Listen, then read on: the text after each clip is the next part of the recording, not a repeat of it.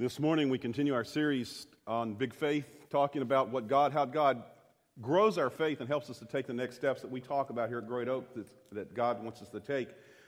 We've talked about so far this, just kind of a little bit of a review. The New Testament teaches that individuals connect or reconnect with God not because of their perfect righteousness, not because they do everything right, not because of anything they do other than trust and faith. Faith and trust is what connects us with God. And that makes sense because if we look all the way back in the beginning of the Bible, back in Genesis, at the beginning of in the Garden of Eden, our relationship with God was broken through a lack of trust. And that was what broke our relationship all the way back in the Old Testament. And now we're in the New Testament and we talk about how God reconnects us with Him, and it's through faith and trust as well. So the condition of our faith is hugely important to God. And He wants us to grow in it. It equals the relationship. The level of our faith, the level of our trust in God is what our relationship is based upon. And so growing our faith is equivalent of growing our relationship with Him. And that's why we always talk about here at Great Oaks, helping people take their next step with God. Our purpose here as a church is to help each one of you, each one of us, to take our next step with God. And that next step is always a step of trust and faith. Always a step of trust and faith. And so we've talked about so far in this series, we've talked about some things that God uses, some catalysts that God uses to grow our faith. Some of these they're not necessarily a list we find in Scripture, but what they are things we've observed over the years that always seem to be true when we hear people's story about how they've come to grow in their faith. Because we said, the faith journey would be great, and none of it would be great if we accepted Christ, and then our faith journey was marked like this upward climb. But none of us look like that. If we were to graph our faith journey, it would be more like up and down like this. There's highs and lows in our faith journey along the way. I think all of us would say that. That's true. And so the question is, when we have those highs, those high points in our journey, how do you describe how that happened? What caused it? What catalyst caused us to leap, in a sense, in our faith? And so some of the things we've talked about so far is practical teaching. Practical teaching is one of the things that we see that has happened to us. Practical teaching is when we hear the Word of God taught in a way that not is just about knowledge, but where it helps us to understand not only what it means, but how to do it. And we begin to actually apply it to our life. And so practical teaching is a catalyst, whether it comes through a teacher like on stage, or it comes through a small group, or it comes through some teaching. Nowadays we have access to all kind of teaching online. We have all kinds of things to access and hear practical teaching through. Another thing that we do as well, another catalyst we hear as well, is providential relationships.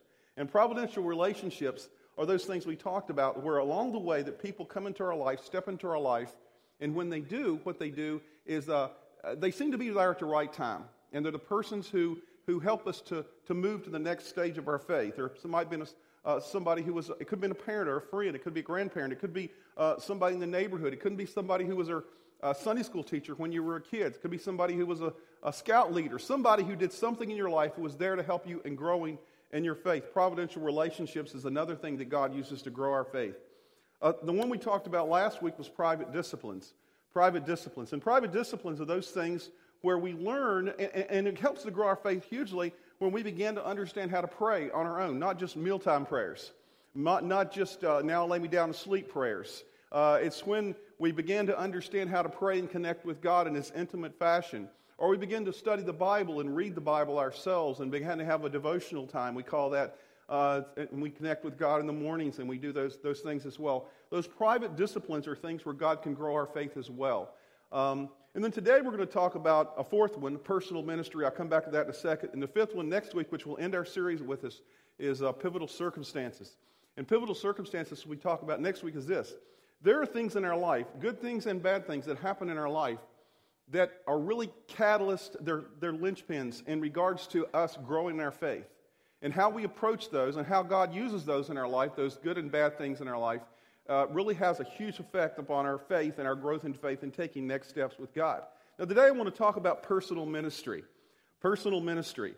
Now, why is this such an important catalyst? And I believe this is a huge catalyst that God uses. This is just not just something like, here's another part of the list.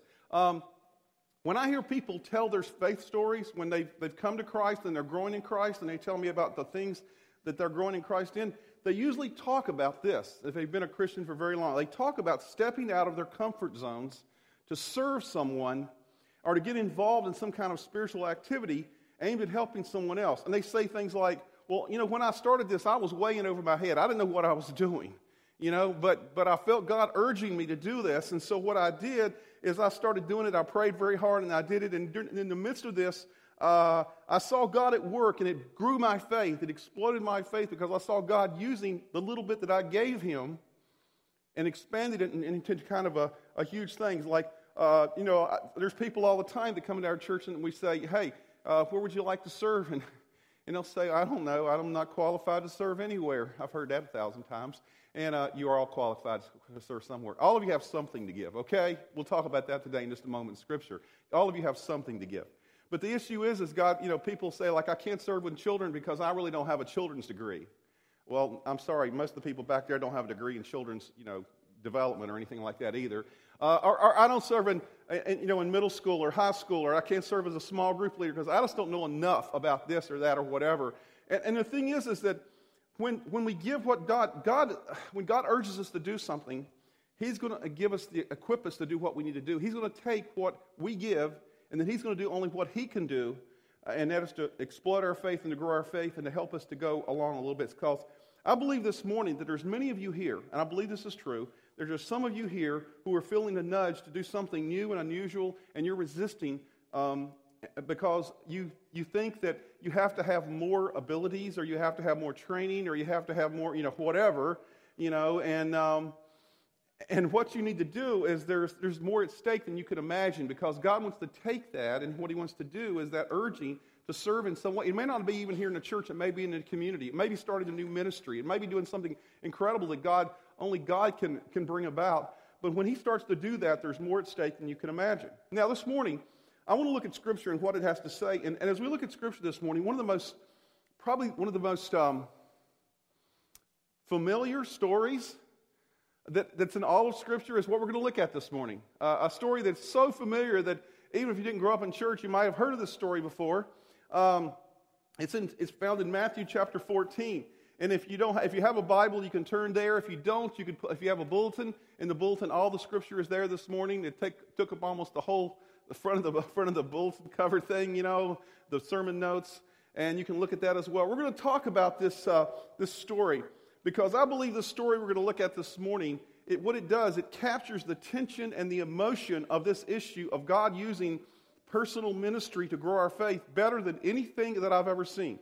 It's one of the most just straightforward stories in all of Scripture. And we know it, the first part of the story is called the feeding of the 5,000. And now, let me give you some background on this. We're starting in verse 13 of chapter 14 of the book of Matthew. And in the first few verses of that chapter, it explains something. And you have to know the context because the very first words kind of refer back to the first part of the chapter. And so let me tell you what was going on. Right prior to what we're going to be looking at today, Jesus had just gotten word that Herod, not Herod the one, he still wasn't around, the guy that was there when he was born, and he was the guy that tried to kill all the babies when Jesus was born, to kill Jesus, but he didn't. And this is a different Herod. This is down the road, another Herod. And Jesus had just gotten word that Herod had made a rash promise to a dancer at a party. Basically, what had happened, and what had happened because of this rash promise that he had made, Jesus's cousin John the Baptist, had been beheaded. Okay, he lost his head, not intentionally by his part, but by this dancer's part. Anyway, so she requested John's head on a platter used to serve meat to the guest. I mean, it's a pretty gross story if we look at that. And imagine, okay, this is Jesus' cousin. This is somebody he probably played with and grew up with.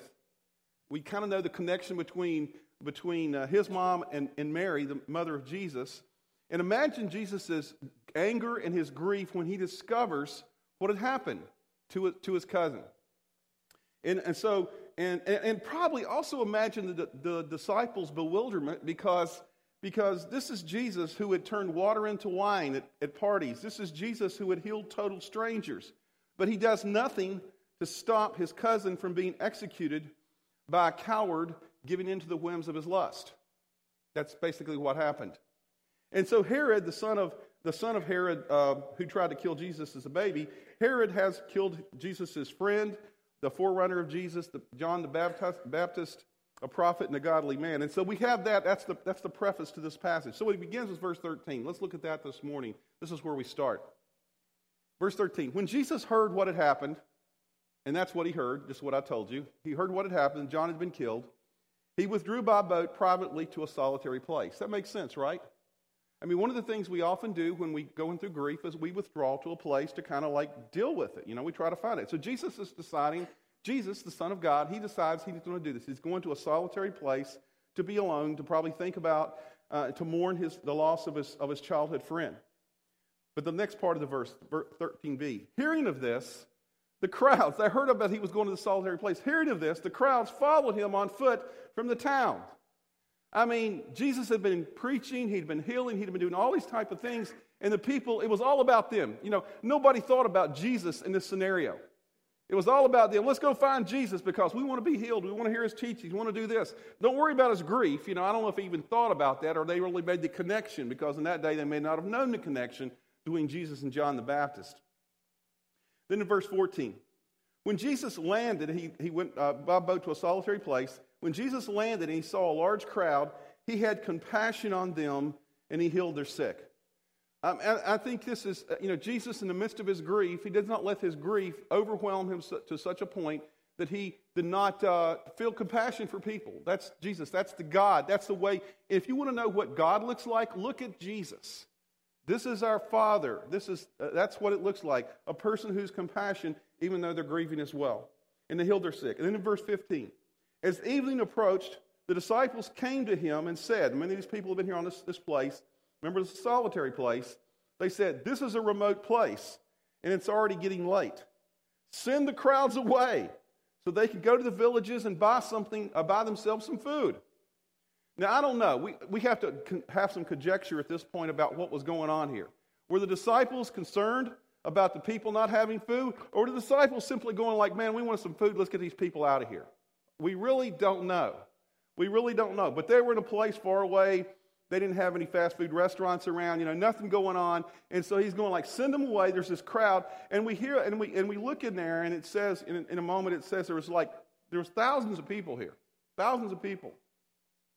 And so probably the disciples were hungry, had no food. Let's just say that. Okay, verse 16. Jesus replied, they do not need to go away. And at this point, the disciples are going, what are you talking about, Jesus? I mean, these people didn't bring their lunches with them. They don't have anything here, and they're hungry. They've been here all day. You've been healing people. You've been teaching. You've been doing all these things, and they're still here. But he says, they don't need to go away. You give them something to eat. And he turns to his disciples and says, you guys give them something to eat. I'm sure at this point, the disciples, if you'd have been there, and you'd have been there in this place, would you have been confused? I'd have been confused. What am I supposed to do? I didn't bring enough food for thousands of people. I didn't bring enough food for me. I don't know what they had, but obviously they don't have much because they start looking through the crowd and they find this one little boy with some loaves and fishes. We can read the story, and it's in a couple of different places in Scripture. And the disciples asked Jesus to do something to send the crowd away, but Jesus asked the disciples to do something. Now, this is the tension that we often have in our Christian walk with God. This is where faith grows and where faith can grow in our lives, because we have this tension. As a Christian, God has gifted all of us. The Bible tells us God has gifted all of us for ministry. Do you know that every person in this room who has called himself a believer of Jesus Christ, God has given you some kind of a gift, and you're to use it for what? For the building up of the body of Christ, for serving other people. All of us. The Bible's clear. This is not a gray teach. This is not gray. This is black and white. God has gifted. Everybody here is not only called to be a believer in Jesus Christ. Every person here is called to serve. Not just people who are paid. I've used this term one time, and somebody that took it the wrong way, so this prefaces. I'm paid to be good. All of you guys are good for nothing. Really, it's kind of the deal. You need to understand that in the context, right? You're called to be good, okay? And you don't have to be paid to do it, And so the thing is that all of us are called, and so we have this tension. But from time to time, we'll be challenged to step out of our comfort zone into ministry. Many of the things that God wants us to do is not things we do not feel like we have the ability to do right now because we don't have enough training, we don't have enough experience, whatever. You will know in your heart that this is not just guilt or the pastor's plea, but a burden from God, and you will hesitate because you will sometimes think, well, God is calling. You'll see something, you'll go like, that is something that somebody needs to take care of. I'm going to pray about that, And then God will begin to push you even more and more and more in that area. And you're going like, and you'll feel like I need to do something, but you're going like, no, I'm just called to pray about that. I'm not going to really do anything about it. I'm just going to pray about that. And God's going to have this tension in your life. I mean, there might be some women in your neighborhood that you know that you could connect with and invite over and begin to build a relationship with, but you're going like, it could get messy. Because you get a bunch of women together, it can get messy. No, I'm not going there. Anyway, it can get messy, right? Or every time you hear us talk about middle school or high school or children's ministry, some of your hearts are tugged because you're going like, I wish there'd been. I'm so glad there's somebody over there that's doing that, But I mean, we have so many kids, we have so many students, so many middle school, high school children here that need people to connect with them, and you're going like, we need more people and we never have enough, by the way, okay? We've never had enough. We've never had to turn volunteers away, by the way, okay? Not once that I know of, okay? We've always had enough, but never enough to feel like we had an abundance, okay? That's kind of the deal. And so the thing is, so many people say, well, I'm busy or whatever. I'm not equipped. And Jesus says to you, just give me what you have. Give me what you have. Some of you, let me just say this straight up. Some of you have felt a tug by God to move out of the marketplace and to go into ministry in some way. Maybe not here necessarily, but somewhere. I mean, we're talking about planting churches. Guess what? If we plant churches, some people will have to move from here to plant the churches somewhere else. But you're going like, well, I've got a mortgage and kids to raise, and God probably doesn't have a retirement plan. And, ultimately he does, but not what we usually think of, It's kind of that deal. And so the thing is we have this tension in our life that God calls us to things, and he puts in our heart things that he wants us to do, and he has these things that motivates us to look at people and say, we need to do something about that. But we have this other tension saying, I'm not equipped, I'm not able, I don't have the time, whatever the tension is. But the story goes along a little bit further, and it says in verse 17. So after Jesus tells them, hey, you guys do something about it, he says in verse 17, and the disciples say, we have here only 5 loaves of bread and 2 fish, they answered. And they probably thought at that point Jesus is going to say, well, we can't do anything with 5 loaves of bread and 2 fish. I mean, how are you going to feed thousands of people with that? That is not logical, right? That is not logical. Well, what does Jesus say? Bring them to me. Bring them here to me, he says. And that's the last thing they wanted to hear, probably. Because they're going like, okay, what's Jesus going to do now? What's Jesus going to do now? They probably said, I'm afraid he was going to say that. Bring them here to me. You know what Jesus is saying? Whenever he says something to you about or he's urging you to do something, and you see a need, you know what he's saying to you? He's saying, bring whatever you have. If all it is 5 loaves and 2 fishes. If it doesn't look like it's enough, God says, bring them to me, and then I will use them in some miraculous way. Bring them to me, he says. And then in verse 19, and he directed the people to sit down on the grass.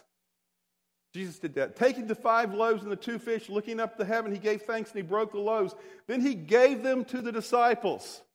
Let's just imagine a scenario here for a moment. Okay, let's paint a picture here for a moment.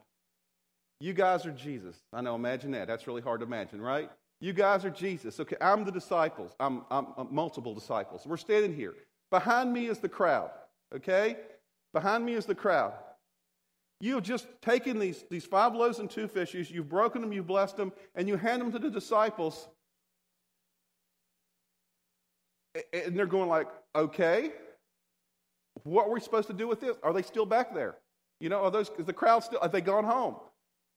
What's going on here? I mean, what am I supposed to do with this little bit of stuff? What am I supposed to do with this little bit of stuff? There's not a plan here. I mean, I need to know 5 steps down the road, not just this. And so That's not what the disciples do, though. What did the disciples do? The next rest of the verse. Then he gave them to the disciples the bread and the fish. Still, at this point, remember, it was still just 5 loaves and 2 fishes. That's all it was at this point in the story. And the disciples gave them to the people. Wonder what was going through the minds of the disciples as they start to hand out this little tiny bit of food. They're going like, Jesus, man, this is not going to work. This is not going to work. You've got to make something happen here because people are going to get angry because the only people we're going to have this to is those 5 people in the front row, and all the rest of you guys, you don't get anything, you know? And that's going to make you all mad, and then we're going to have a riot here. All these things are going to go on. But you know what this says here to me? The story, the part of this here where God calls us to do things, they stand there wondering what to do. They had no idea what hung in the balance. But you know what they do, the disciples learn in this sense? They do what they know what to do. All they knew what to do was to do what Jesus told them to do. Which is what? Hand out the bread and the fish. But that wasn't all the story. Then what happened? Then Jesus did what only he can do. He's the one that multiplied it, not the disciples. He took that little bit that they were willing to do to take the first step of faith, of trust. And they were able to do something, God was able to do something incredible with it. So here's the key. Here's the key of this passage. Here's the hinge point. Here's the thing I hope it'll be in your mind when you leave here today. Here's the key. You do what you can do and trust God to do what only he can do. Let me repeat that. You do what you can do and trust God to do only what he can do. Because if you don't step out and do what you can do, if it may even seem to be a little bit, you'll never know what he was willing to do through you.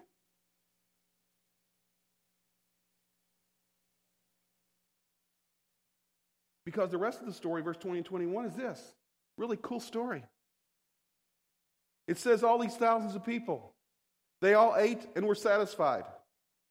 And the disciples picked up 12 basketfuls of broken pieces that were left over. Wonder what the conversation that was going on after this. Can you imagine? They're going like, how did those 5 loaves and those fish, those 2 little fish, how did they feed this whole crowd? And we not only have that, we have leftovers.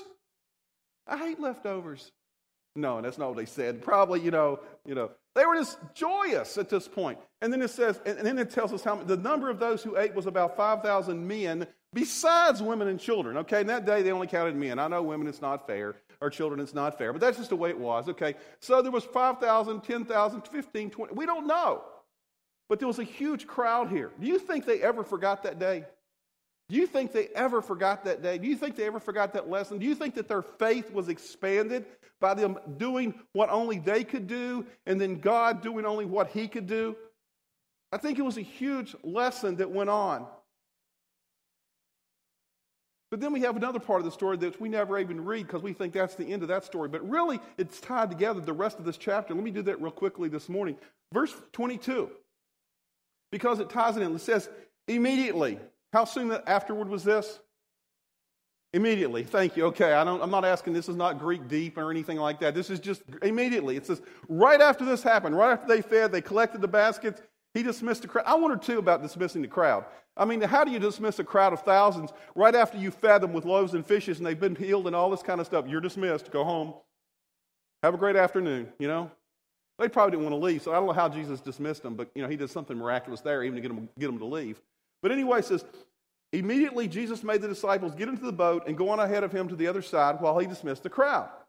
Verse 23, after he had dismissed them, he went on a mountainside by himself to pray. Remember where this whole story started? John the Baptist had been killed. Jesus was going on the mountain to pray.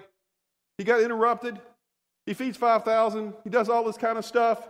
And so Jesus actually gets to go and do what he was intended to do to start off with. He goes onto a mountainside.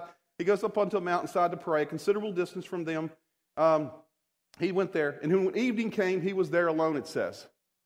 And he says, so he sends his disciples, he dismissed them, and he says the disciples were somewhere else. And in verse 24, when evening came, he was there alone. But the boat, which the disciples were in, was already a considerable distance from land, buffeted by the waves because the wind was against it. Immediately what Jesus does is he puts them into another task. He puts them on a boat to do another impossible thing, hoping they will remember the lesson that they just learned. And so they go out and these are fishermen. These are fishermen, guys that are used to being out in a boat. They're hardy guys who knew how to do this kind of thing. And they're around the boat, and the wind's pushing them. It says the wind was against them, pushing against them. And the guys are out there, and they're rowing, trying to get back to shore to get Jesus. And he's far out there out on the land. And it's probably, they're rowing against the wind. They can't make any headwind. It's probably kind of like a stationary rowing machine. Going at it, nothing's happening. And then the bad thing is they didn't have a TV to watch while they were rowing, like we do when we work out. But the reality was that was what was going on. And then verse 25. Shortly before dawn, still dark, shortly before dawn, Jesus went out to them walking on the lake. Now that's pretty cool. I think if all the things in history in the Bible that I'd like to see, is I'd like to see Jesus walking on water. I think that would be an incredible thing to see. But this is what happened, verse 26. When the disciples saw him walking on the lake, remember, before you get too hard on the disciples, it's still dark outside, the wind and the waves, and it's probably nasty out there, so you can't really see real well. It says this, when the disciples saw him walking on the lake, they were terrified. It's a ghost, they said, and cried out in fear. Now, let me just do a little sidelight right here a minute. One of the things that I think that gives the Bible credibility to me is that the guys who wrote this made themselves look really, really bad. Matthew is the guy who wrote this. He is one of the disciples. If this was all made up, a made-up story, and in the church tradition, there's Saint Matthew, and there's Saint Mark, and Saint James, and there's Saint John, and there's a building named after Peter, and all this kind of stuff. And these guys, they're definitely, if we looked at them, we would call them the superheroes of the faith. But when we look in their lives, the way they describe them, because Matthew wrote this, Matthew was there, he's an eyewitness of all this, they never look good. They never look good. I mean, and it's one of the reasons that gives me credibility, the Bible credibility, because the guy didn't write this and going like, well, hey, we saw Jesus and we're going, Jesus, Jesus, Jesus, and, we're rowing like crazy because we're the people of faith. That's how I'd have written it, wouldn't you? If you'd have written yourself into the story, that's what you do, right? If it was a made-up story. But no, it says that they were all cowards. We get to heaven and we all think of those guys as saints. And, Matthew goes, don't call me a saint. I wasn't a saint. I was a coward. We're all cowards. We saw Jesus coming on the water, weren't sure who he was. And what do? We freak out. We think it's a ghost. We've never seen a ghost, but we thought it was one of those. It must look like that. And we don't see people walking on water too often. We're not really sure what's going on. And then verse 27, but Jesus immediately said to them, take courage, it is I, don't be afraid. And hopefully they recognize his voice. Remember, once again, what is it? It's the wind and the waves, and it's still dark, and all that stuff's going on, so it's still kind of hard to figure out what's going on. But Jesus says, don't be afraid, it's me. Hey guys, it's me. And then Peter, of all the people, Mr. Impulsive Peter, of all the people, gets it. He gets it because he says something here that lets you know that he understood what had happened with the loaves and the fishes. Because he says this in verse 28, Lord, if it's you, and I hope it's you, Lord, because I'm getting ready to ask you to do something that if it's not you, I'm in trouble. He said, Lord, if it's you, Peter replied, tell me to come to you on the water. Peter, if you don't know Scripture, even if you don't know Scripture, Peter was the most impulsive and the most strong-headed of all the disciples. He was always the guy to do something first, then think later, almost always. He was the guy, remember, that whacked off the ear of the guy in the garden, and Jesus rebukes him and said, hey, don't do that, and he heals the... You just see Peter, foot and mouth Peter, constantly doing stuff like that. But not in this case, because Peter got it. If it had been normal Peter would have just jumped out and started running toward Jesus, not said anything. But he says, Jesus, he said, if it's you, tell me to come to you in the water. See, Peter understands that Jesus, back in the story right before this, in the feeding of the 5,000, they came to Jesus and said, here, we got this. And Jesus says, okay, let me tell you what to do with it. You do this with it, then I'll bless it. And see, he understood it. Whatever Jesus tells me to do, if he tells me to do it, I can do it. Not because of me, but because of him. And so he says that. And so in verse 29, Jesus says, what? Come. Oh, man. That's scary enough. I mean, Peter just said, hey, Lord, if you want me to come, you tell me to come, and I'll come. And Jesus says, come. And that would be great. We're going like, okay, that's enough. That's all I'm going to do. I'm going to hang here in a boat, do nothing else because Jesus has talked to me. But he says, Peter got out of the boat, got down out of the boat, and he walked on the water and came toward Jesus.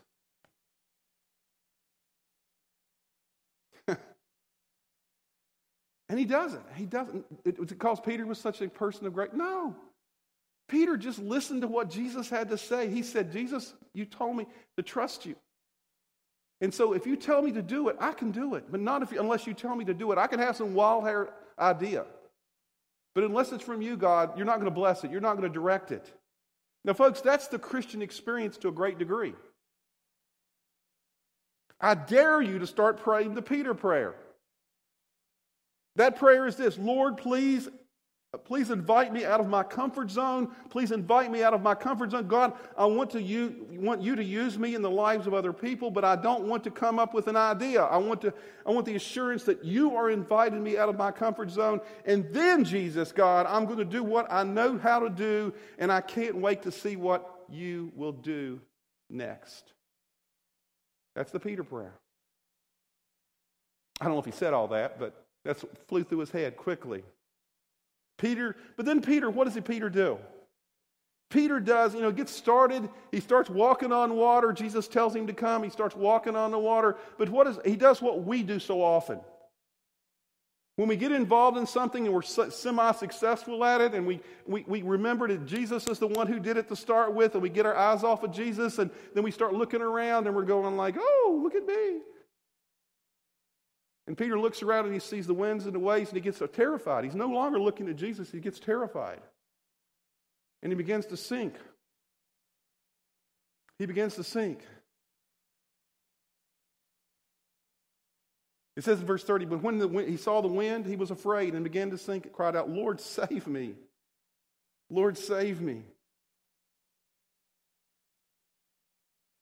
And then it says this in verse 31, immediately Jesus reached out his hand and caught him and said, you of little faith, why did you doubt? Now, I just have to, how do I interpret this as this? He wasn't belittling Peter.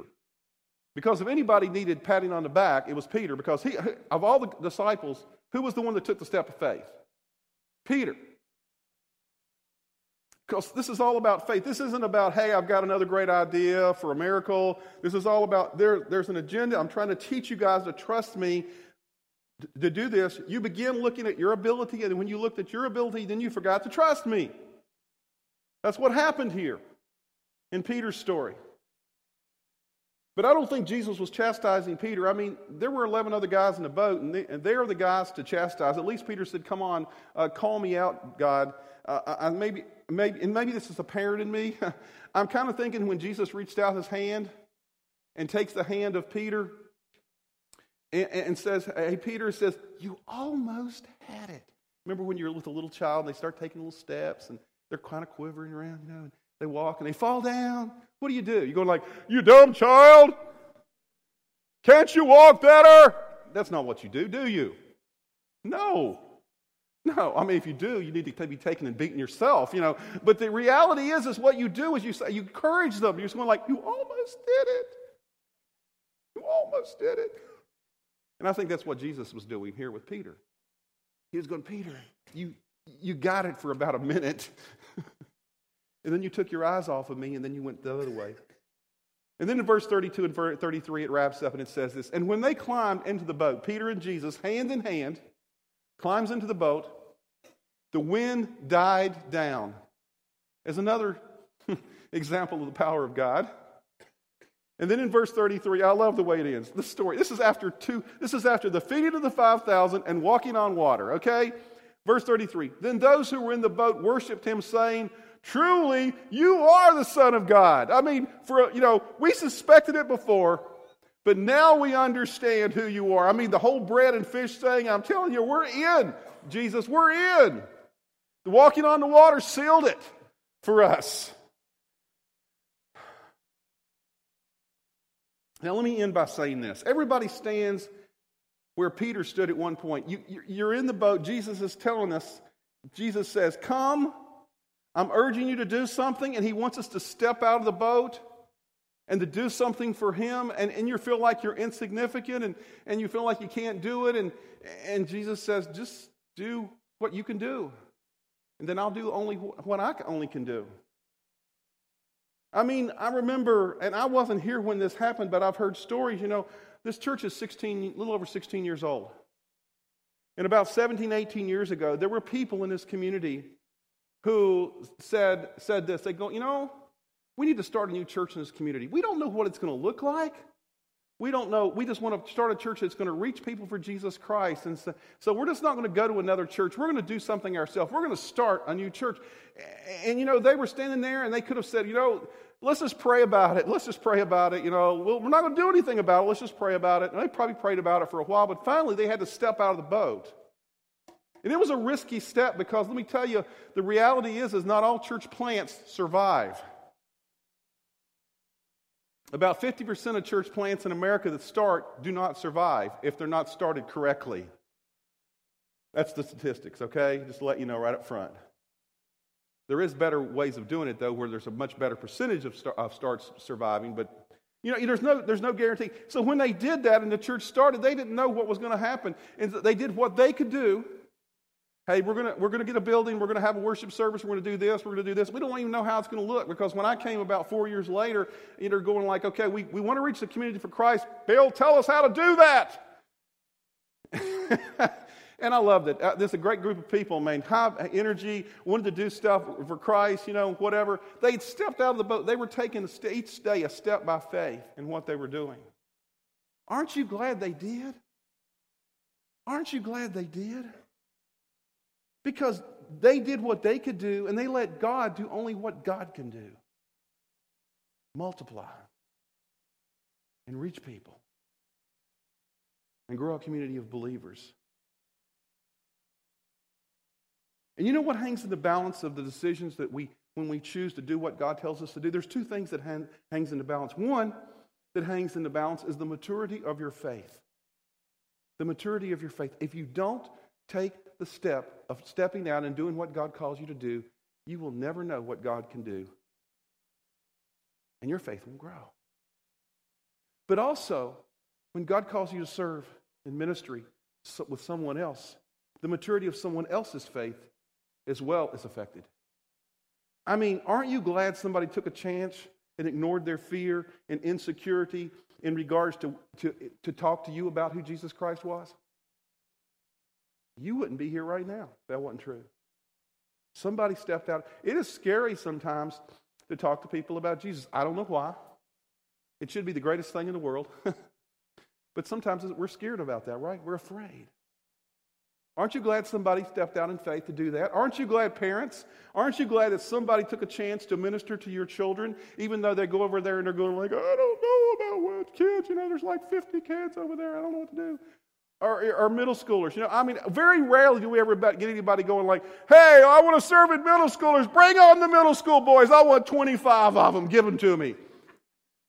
If anybody says that, we don't accept them because they're nuts. Right? The thing is that, we want people who come in going like, I'll do what I can do, and then I'll let God do what only He can do. And that'll make the difference. Aren't you glad? Aren't you glad there's somebody, if you're in a small group, that went, I don't feel equipped to lead a small group. I don't have a Bible degree, and I really don't have a degree in psychology. I don't know, somebody's going to ask a question I don't know how to answer. Aren't you glad we got a ton of just dynamic small groups in this church. As your pastor, I covet for you the experience of seeing God work through your weaknesses and your fears in the lives of other people. Because I think nothing else will cause your faith to soar more than if you'll just simply say to God these things. Would you be willing to do what you can do and trust God to do only what He can do? You want your faith to grow? Be willing to try that and see what God can do. Let's pray. Thank you for listening to Great Oaks Community Church's weekly podcast. For more series and podcast information, go to greatoakscc.org.